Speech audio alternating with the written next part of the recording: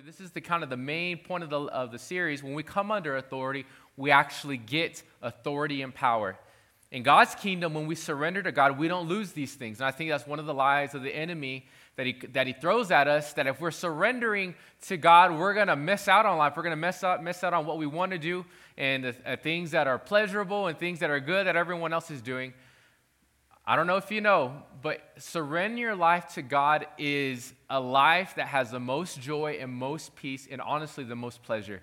There's no life like surrendering to the Lord. The enemy wants to lie to you and tell you that it's just boring, you can't do things. No, there are many things we can do when we surrender to God, and we can only experience those things when we do it by faith. So I want to encourage you this morning to do that. Last week we talked about our relationship to pastors, to spiritual leaders, to mentors. Honestly, this was a really hard sermon for me because I'm the pastor. I'm the one telling you, hey, you need to come under the spiritual leader, pastor's authority. And so the enemy, just quite honestly, really attacked me the next few days through the middle of the weekend. And I really felt the need to share this sermon last week so straightforward because I don't think many of us really understand how pastors, mentors, spiritual leaders impact and influence our life. I don't think we realize how much authority they have in our lives. And I was talking to some leaders a couple of months ago about some of the issues they were having in their ministries and groups, and I really felt like we needed to talk about this issue of authority. I really didn't think it was going to be during the pandemic. I really would like to share this sermon while we're here, but the Lord brought it up, and I think it's important that we have this conversation about these different areas of authority that we are to surrender to, because when we surrender to them, we actually receive blessing. Whenever we surrender to and submit to these authority figures in our life, there's actually protection, there's actually wisdom, there's actually guidance that comes. And so Hebrews 13, verse 17 is a verse we read a couple of weeks in a row, but it says, obey your leaders, verse 17, and submit to them, for they are keeping watch over your souls, as those who will have to give an account. So I, along with other pastors and leaders, are going to have to give an account for you. Let them do this with joy and not with groaning, for that would be of no advantage to you. And then last week I spent a lot of time explaining why pastors have been given a level of authority in the body of Christ. It's because they have a great responsibility. And this is the truth. And I think in 1 Peter it says, not many of you should be pastors and teachers because we are going to be judged with a greater strictness. And I want to just read real quickly 1 Peter 5, verses 1 through 5. In this passage, Peter is talking about how leaders how they are to shepherd the flock and cover them. And so we didn't read this last week, but I wanted to read it today. It says, and now a word to you who are elders in the churches. Just so you know, pastors, a little bit of I'm going to explain a little bit of the organization. In our church, in every church, there should be a group of elders, and as elders, I'm actually one of the elders, and we have a few other elders in our congregation. I am the head elder, since I'm the pastor, but there are a group of us that are submitted to one another, surrendered to one another, talking with one another. My dad, who you saw earlier, is one of our elders, and I am consistently talking to him about different things, and so I'm also under authority. And I have a mentor who I talk to from time to time when I have questions about different things going on in the church, and so I am also under authority the way that we are under authority. So he's talking to the elders. I am an elder and witness to the sufferings of Christ, and I too will share in his glory when he's revealed to the whole world. As a fellow elder, I appeal to you. So he's going to tell them a few things. Verse 2. Care for the flock that God has entrusted to you. Watch over it willingly, not grudgingly, for what you'll get out of, not for what you'll get out of it, but because you're eager to serve God. Verse 3. Don't lord it over the people assigned to your care, but lead them by your own good example. Verse 4. And when the great shepherd appears, you will receive a crown of never-ending glory and honor. And then verse 5, in the same way, you who are younger must accept the authority of the elders, and all of you dress yourselves in humility as you relate to one another. For God opposes the proud, but gives grace to the humble. So in this last verse, when he says God opposes the proud, but embraces, gives grace to the humble, embraces the humble, God is telling all of us that we need to humble ourselves and come under the right authorities that God has in our life. Now, I know this is really hard. This idea of coming under authority is really hard because a lot of us have been hurt in the past. And I've certainly have been hurt in the past. I wanted to share a quick story with you. It's about a Nazi survivor, a Jewish survivor during the Nazi regime, during the Holocaust. His name was Viktor Frankl, and he was a prisoner at Auschwitz, which was, I believe, a death camp. There was a concentration camps and death camps. During the Holocaust, his mother and brother his mother was killed by Nazis before they got to the camps, and his wife and brother died in the concentration camps. But this is what he said. I want you to listen carefully to what he said. He said, "I will be happy and I will not hate the Nazis. Nothing that they do can make me hate them." Did you hear that? Nothing that they do. They had already taken many of his family members' lives. He says, nothing that they do can make me hate them. And he ended up living until 1997. He was a motivational speaker, author, and doctor. And I want you just to picture this. If he could say, nothing that they do to me can make me hate them, then who are we? I don't think any of us have had a group of people kill multiple family members. But if he can say, hey, I'm not going to hate these people, but I'm actually going to love them, I'm going to continue to care for my fellow mankind, even if they are Nazis, what do you think we should be doing? This is our goal, and this is very hard. All of us have been through, as I said, tough situations, but our goal should be to say, it doesn't matter what someone says to us or does to us, we're going to say, hey, I'm going to love you no matter what. I'm going to help you in the ways that I can. I'm going to trust you in the ways that I can. I'm going to love you and be there for you no matter what you do to me. And guess what? That is actually what Jesus did. Did you know that Jesus was persecuted? He was spit on while he was on his way to the cross, but he still died for us. If he can do that, we can do that too. He has given us the power to do that. And so our goal is to continue to submit to the proper authority no matter what any pastor or leader has said to us, because we know when we come under authority, God protects us and we get his authority. And so today we're going to be talking about King Saul. The next few weeks are going to be talking about King Saul and King David. I love the stories in 1 Samuel because there are many things that we can learn from them. Now, King Saul was the first king of Israel. And you may not know this, but Israel was never supposed to have a king. They were not created to have a king. Whenever they came out of Egypt, they were given a judge, a spiritual leader, Moses, and then when they got into the promised land, Joshua became that judge, and then God raised up other judges, but they were never meant to have a king. They had judges for about 200 years, and then they rose up, went to the last judge, who was Samuel, and said, we want a king. I want to pick up in 1 Samuel chapter 8, verse 4, and I want to go through this passage real quickly before we talk about Saul. It says, then all the elders gathered together and came to Samuel at Ramah and said to him, behold, you are old and your sons do not walk in your ways. Now appoint for us a king to judge us like all the nations. But the thing displeased Samuel when they said, give us a king to judge us. And Samuel prayed to the Lord. Verse 7. And the Lord said to Samuel, obey the voice of the people and all that they say to you, for they have not rejected you, but they have rejected me from being king over them. So God tells Samuel, they're not rejecting your advice. You have told them not to have a king. They're actually rejecting me. So don't take offense. Verse 8. According to all the deeds that they have done from the day I brought them up out of Egypt, even to this day, forsaking me and serving other gods, so they are also doing to you. He said, they haven't served me with the whole heart from the day they came out of Egypt, and today they are demonstrating that they are continuing not to do that.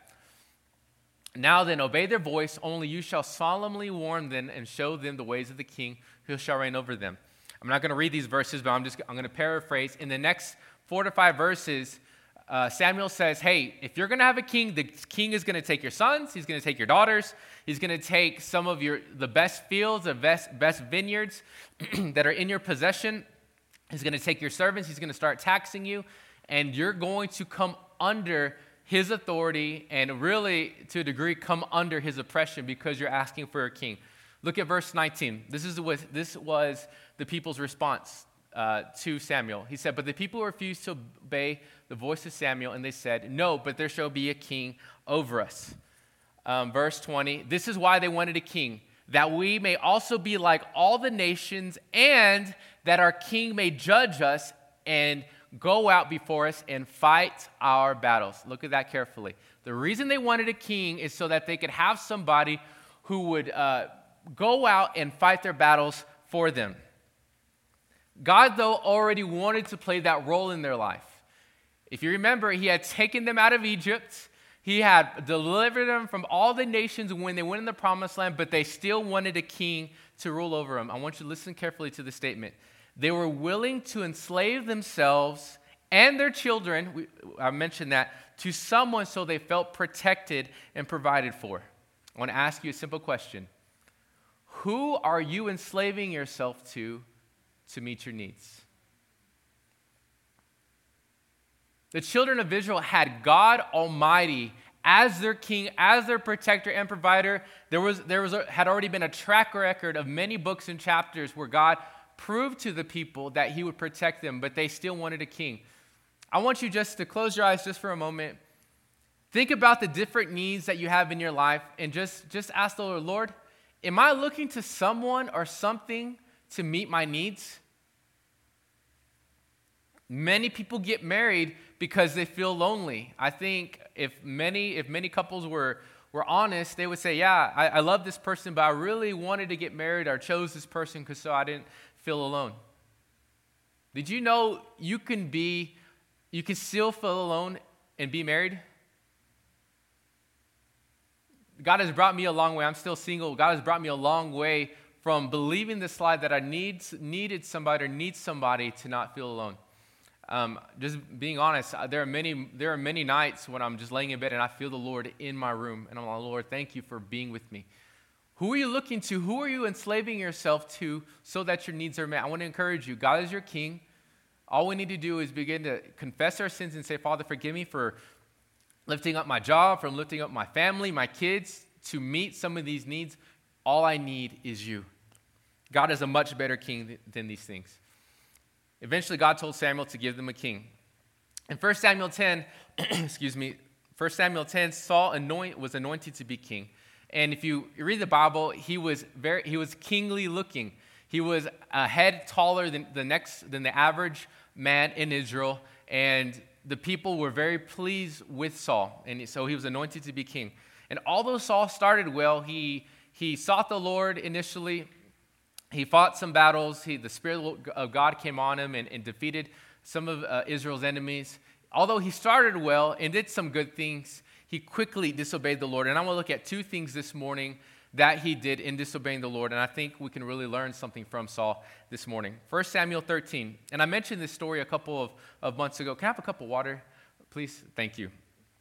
In 1 Samuel 13, we see that Saul is fighting against the Philistines. The Philistines, if you read in the Israelite story, they were the arch nemesis. They were their greatest enemy during this period of time. And during this time, thank you so much. And during this time, sorry, my throat's getting dry. During this time, the Philistines were coming against Saul, and the people were scattering from Saul. So there was this great army coming against Saul, and Saul only had like 3,000 or 4,000 men. And the Bible says that the men began to leave him. Samuel reaches out to Saul and says, hey, he sends a messenger and tells Saul, he says, wait until I come and then we'll offer a sacrifice to the Lord and see what he wants us to do about this. And so we're going to pick up the story from there. 1 Samuel 13, verse 8. It says, he waited 7 days, the time appointed by Samuel, but Samuel did not come to Gilgal, and the people were scattering from him. Saul, go back to 8 real quick, thank you. Saul became fearful and scared, and he had a decision to make. Is he going to trust the Lord? Is he going to surrender to Samuel's authority? And we find out that Samuel is actually Saul's pastor, because Samuel delivered or communicated the word of God to Saul. And so Saul had to make a decision. Am I going to wait for Samuel and surrender, in essence, surrender to God's authority, or am I going to do something? Well, let's see what he does. Verse 9. They were leaving him, and so Saul said, bring the burnt offering here to me and the peace offerings, and he offered the burnt offering. Saul did not pass the test and he didn't submit to God's authority. Everyone around him knew that it wasn't his job to offer this sacrifice, but he did it anyways. He decided to exercise his own authority. How many of y'all have been there before when you've been in a tough situation? It's really hard, and you know what you're supposed to do. You know what God is asking you to do. You've had other people around you give you advice about what you should and shouldn't do, but you actually say, you know what, I'm too scared, I'm too nervous, I got to do something about this. I got to reach out, I got to talk to somebody, I got to make some moves, I got to do these things. How many of you out there have done that before? We all have. We've all been in this situation. This is the situation that Saul found himself in. Look at verse 10. As soon as he had finished offering the burnt offering, behold, Samuel came, and Saul went out to meet him and greet him. Verse 11. Samuel said, "What have you done?" And Saul said, "When I saw that the people were scattering from me, and that you did not come within the days appointed." You didn't come, Samuel, when you said you would come. I like how Saul's making excuses. And like all of us, how many of y'all have felt the Lord speak something to your heart, and you're like, and you know God told you to do something or to wait, and he didn't come when he said he would come? Is that an excuse then to begin to take the situation into our hands? No. What we actually should do is to continue to wait. But many of us fall into this temptation because we make excuses and say, God, you said you would come, and you haven't, and so I have to do something. This was Saul. So I don't want us to be too hard on Saul because we have all been in similar situations. He says, you did not come within the days appointed, and that the Philistines had mustered at Michmash. They had come together. Verse 12, I said, now the Philistines will come down against me at Gilgal, because Samuel hasn't come along and told me what I'm supposed to do, and I've not sought the favor of the Lord. So I forced myself and offered the burnt offering. We talked about this story a couple of months ago when we talked about fear, when we were first getting into the situation with COVID-19. Fear will always force you to do something. If you feel like you're being forced to do anything, you need to take a step back and ask yourself, is the Lord asking me to do this, or is my fear of what's going to happen causing me to make a decision? The spirit of fear wants us to look at the situation that we're in and try to communicate to us, lie to us, and say, God is not big enough to take care of you. The Bible doesn't say this explicitly, but we know because Saul was fearful that the spirit of fear visited Saul and painted a picture that Saul was not going to be okay unless he exercised his own authority instead of waiting for the Lord to show up through the prophet Samuel. The spirit of fear visited Saul. And I just want to take a second and encourage you. Saul didn't pass the test, and many of us haven't passed the test, but as a church, you guys, and I mentioned this last week, how we gave this $45,000 offering to Marriage Today, something that the Lord had put on my heart a while back. You guys have not, at least financially, have not responded to the spirit of fear that has wanted to come into this area. You know, tithing it's never easy, but tithing is definitely not easy in the middle of an economic downturn like we're in right now. And I just want to encourage you that you guys financially have not responded to the spirit of fear, but have continued to give. I was telling some of our staff how our giving has gone up tremendously, and it really is a testament to you guys continuing. I've heard testimony after testimony how you said, hey, I know that they're cutting the hours at my job. I know they're doing this, but I'm going to put God first because I've seen God show up when I put him first. So I just want to encourage you that you guys in the area of giving have not responded to the spirit of fear. And I want to encourage you as we continue to process the pandemic and what's going to be happening, not to respond to the spirit of fear. God is in control. When we are serving him, we are safe in his arms. It doesn't mean that we're never going to go through anything, or that we may not even not get sick. We may get sick. We may go through these things, but we're in God's hands, and we are going to be okay. So we see that Saul responded poorly to the spirit of fear and took matters into his own hands. Look at verse 13. This is what Samuel said. He said, Saul, you have done foolishly. You have not kept the command of the Lord your God with which he commanded you. For then the Lord would have established your kingdom over Israel forever. He says, but because you didn't do that, verse 14, Now your kingdom shall not continue. The Lord has sought out a man after his own heart, and the Lord has commanded him to be prince over his people because you have not kept what the Lord commanded you. This is the ironic thing. I love this part.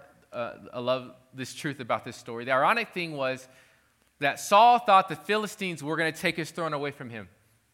But the truth was God actually took it away from him. The enemy got Saul to believe a lie. And this is what fear does. Whenever we respond to fear, we believe a lie. And we actually, in that specific situation, leave under the authority and covering of God, and we come under the authority and covering of the enemy, or our own covering and authority. And as we've learned, if you've lived long enough, you don't have much authority or power. Saul was given the throne because he came under authority, but when he left the authority, God took the kingdom away from him. Now, there's a second story. The Bible doesn't say this, but as I was preparing this message, I really thought, in the first story, God told Saul that the kingdom was going to be taken away from him. And then in the second story, we're going to see that Saul disobeyed again. But I really think that it's possible that God could have given Saul a second chance in this second story. God is going to ask Saul to do something, and I really think that God could have changed his mind and given the kingdom back to Saul. So we see, I just kind of see some of God's mercy in this story. And so it doesn't matter what we've gone through. God's mercy is great. His love is long-suffering, meaning he suffers with us for a long time. And I'm so thankful for that. And so we see in this story in 1 Samuel 15 that God commands Saul to go and destroy the Amalekites. He tells Saul, I want you to destroy all that they have. And when he says all that they have, he means everything: men, women, children, animals. And I know that for some of us in the 21st century, that's really hard to understand, but we know that God is a just God, and that he, as I mentioned, he is long-suffering in many areas, but there comes a moment when God has to take judgment on people. And we know this because one day when we stand before the Lord, if we don't surrender our life to the Lord, we will have had a lifetime to come to him and surrender to him. But if we don't, then we are going to find ourselves without the Lord forever in the lake of fire. So he tells Samuel, I want you to destroy them because of how they treated the Israelites and because they rejected me for so long. What does Saul do, though? Saul destroys almost everybody, but he keeps the king, and he keeps the best of the flock for himself, and he's going to make an excuse of why he kept the flock. We're going to see that in just a minute. But he only partially obeyed. And I think for some of us, we could say, hey, he destroyed everyone else and only kept the king and only kept the best of the flock. Let me ask you this. Okay, let's say you ask your kids to do something, and they partially obey. Does that work with you? Does that work in your family?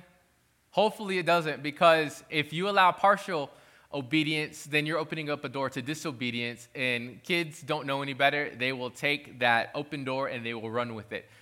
In the family setting, it doesn't work, and in God's family, it doesn't work either. Look what God told Samuel once he saw that Saul didn't obey. Look at verse 10. Then the Lord said to Samuel, then the word of the Lord came to Samuel, I regret that I've made Saul king, for he turned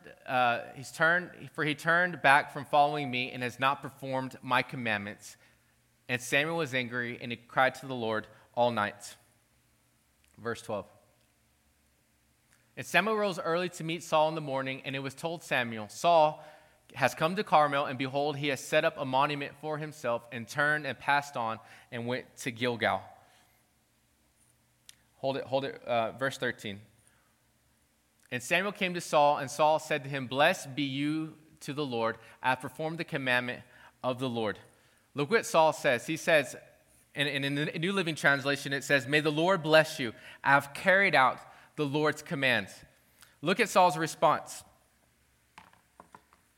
Samuel goes to meet him, and Saul says, and we see that Saul made a monument for himself. We're going to come back to that in just a second. I think this is just interesting to see why he did this.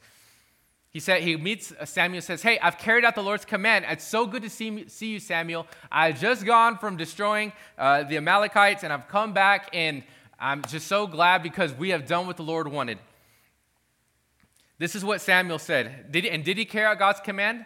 Partially, but he didn't carry it out completely. We'll look at what Samuel says in verse 14. And Samuel said, "What then is this bleating of the sheep in my ears and the lowing of the oxen that I hear?" Verse 15. Saul said, "They have brought them from the Amalekites." He said, "It's true that the army brought them, for the people spared the best of the sheep and of the oxen to sacrifice to the Lord your God, and the rest we have devoted to destruction." You know what this tells me? You know what Saul's response tells me? He didn't say it outright, but he actually said, "Hey, God actually have a better idea than you do." He says, "You told me to destroy everything, not just the weak animals and the weak cattle. You've told me to destroy everything, but I'm going to keep the best of it, and I'm going to keep the king, and I'm going to sacrifice all these animals to you." So what that tells me is Saul thought he had a better idea about what was supposed to happen than God did. He said he probably thought in his head, God would want me to do this. I think Samuel told me to destroy all the best cattle, but I really think God would want me to do this. Look what Samuel said to Saul. He says in verse 16, "Stop, I will tell you what the Lord told me this night." And he said to him, "Speak." This is what Samuel says, and I'm paraphrasing. He says, "Saul, stop talking. You are talking nonsense." How many of us have been like Saul, where God has told us to do something, but in our own mind, in our own way of thinking, we think that we have a better idea about how things should go? Did you know that God will sometimes send a Samuel to you to tell you to stop? Just look back at your life, just to take a quick inventory. When someone you loved, respected, pastor, parent, brother, sister, friend, told you, "Hey, you shouldn't be doing that. You're kind of going the wrong direction. Would you just hold on a second? Maybe what you're not doing is wrong, but you're going too fast. Let's make sure this is what you're supposed to be doing. Let's take a moment and pray and ask the Lord, am I supposed to be doing this?" We all find ourselves in this situation. And Saul found himself in this situation believing that he had done the right thing, believing that he was doing the right thing, but he was actually doing the exact opposite of what God wanted. Again, Samuel was Saul's spiritual leader, mentor, pastor, but he did not come under authority. Look at verse 17. And Samuel told him, "Though you are little in your own eyes, are you not the head of the tribes of Israel?" I want you to listen carefully to this. This is really important. "Though you are little in your own eyes, are you not the head of the tribes of Israel? Are you not the king? The Lord has anointed you king over Israel." This is very interesting, and this is actually another sermon. But the reason that Saul was acting out of character as a king, and listening to the Lord and obeying his commands, is because he didn't know his identity. This is very interesting. Look back at verse 17. He says, "Though you are little in your own eyes, are you not the head of the tribes of Israel?" I could actually see Samuel saying it like this. He said, "Saul, don't you know who you are?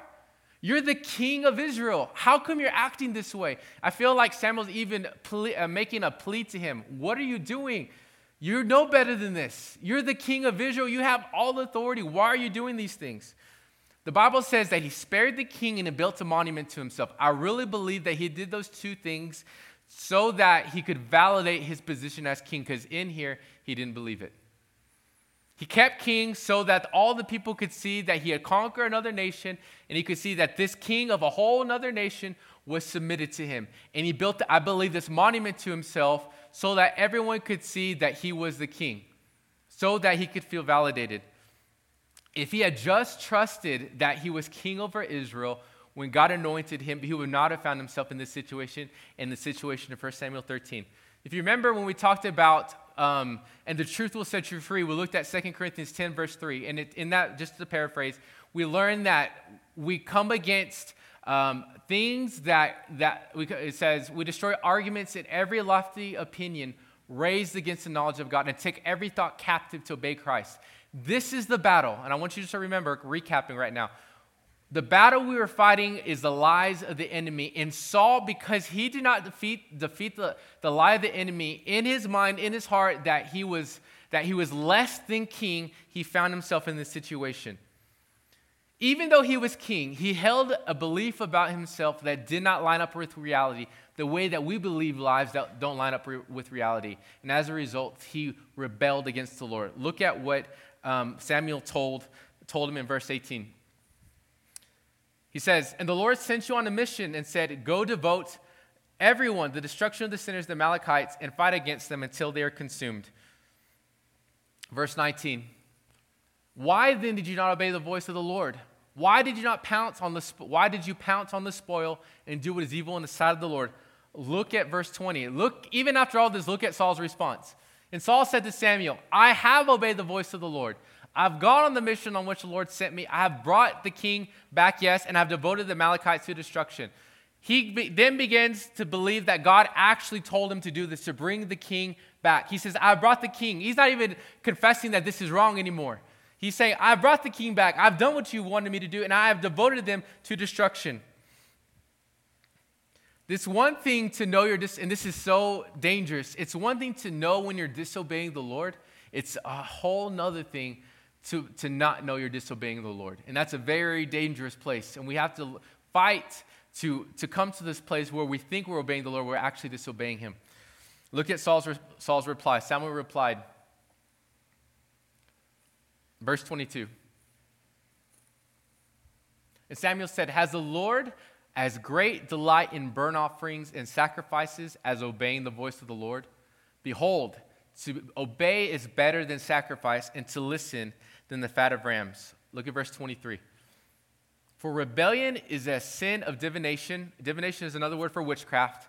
"And presumption is as iniquity." To presume that what you're supposed to do without asking the Lord is like iniquity, sin, and idolatry. "Because you have rejected the word of the Lord, he has also rejected you from being king." Samuel asked Saul a question: what's more important, obedience or sacrifice? Saul thought he was doing a good thing because he said, "I'm going to take these animals and I'm going to sacrifice it to the Lord. I'm going to do these things and God's going to be pleased." He said, "I can do this for the Lord." But you know why God called it rebellion? He called it rebellion because even though sacrifices were going to him, Saul in his heart was rebelling against the Lord and what he wanted. This is why Samuel said, "Hey, he said, what's better, that you sacrifice all these animals?" And I'm sure there was a lot of great animals to sacrifice to the Lord. What's better, to sacrifice these things or to surrender to the Lord? Whether we realize it or not, we will do things in our lives to appease the Lord, except what he's asking us to do. I remember about 3 or 4 years ago, I was laying down in bed, and something had just happened that evening, and with a friend of mine. I just had a conversation with a friend of mine, and I was talking to her about how, the only thing we need to do to be saved is just to listen to the Lord. We just have to listen to the Lord. We don't have to jump through hoops. We have to do these things. And while I was having this conversation in my head, the Lord just interrupted my conversation. He said, "There's one thing, okay, you say all you have to do is just do what I'm asking you to do." He said, "Did you know there's one thing that you haven't done that I've asked you to do since you were 16? And you haven't done it yet?" And I was probably like 27, 28. And the Lord reminded me how he had told me from that early age to seek him in the morning, to get up early, a specific time was 6 in the morning, and to pray and to spend time with him. And God brought this. I had never really understood this passage like this until this conversation with the Lord. And he said, what you have been doing is you've been getting up whenever you wanted because you were tired, and you say, "Hey, at lunch, I'll fast lunch, or tonight I'll spend an hour with you. When I was just going to spend 30 minutes in the morning, I'll spend an hour, I'll spend 2 hours." He says, "You have consistently been making sacrifices to me, and I'm tired of it. I want you to do what I'm asking you to do and stop making sacrifices." I remember one thing he said, "I am not going to talk to you at any other part of the day until you meet with me in the morning. He said, I'm tired of it. You're actually rebelling against me. You think you're doing a good thing. You think you're doing more, but you're not doing anything. You're rebelling against me. All of us find ourselves in situations where we make excuses about why we shouldn't do this or shouldn't do that, and we instead say, Lord, I'll give you this. To some of us, God is saying, hey, you're spending too much time in that hobby. Hey, you're spending too many hours at work. And you're saying, no, God, if I just make more money, I'll tithe more, I'll do these things. God is saying, I don't need your money. I just need your obedience. If you would just come under my authority, trust me, I can multiply those sacrifices that you think are bringing me glory or helping my kingdom. They're not helping me. If you would just surrender to me. And Saul found himself in the situation. He thought, if I could just sacrifice all these things, if I could just make up for not obeying the Lord, then God will accept me. And God said, he sent Samuel, because you have rejected me, I'm going to reject you. I'm going to read verse 25 real quick. This is what Saul said. Yes, he eventually said, I've sinned, for I've transgressed the commandment of the Lord, because I feared the people and obeyed their voice. Verse 25. He says, but now please forgive my sin, pardon my sin, and return it with me, that I may bow before the Lord. He says, I want to save face. I want people to look at me a different way. Would you come with me? Remember, he responded to the Philistines. He responded to his own people while he took King Agag, took the best of the sheep. He says, will you come with me so I'm not disgraced before the people? Verse 26, Samuel said,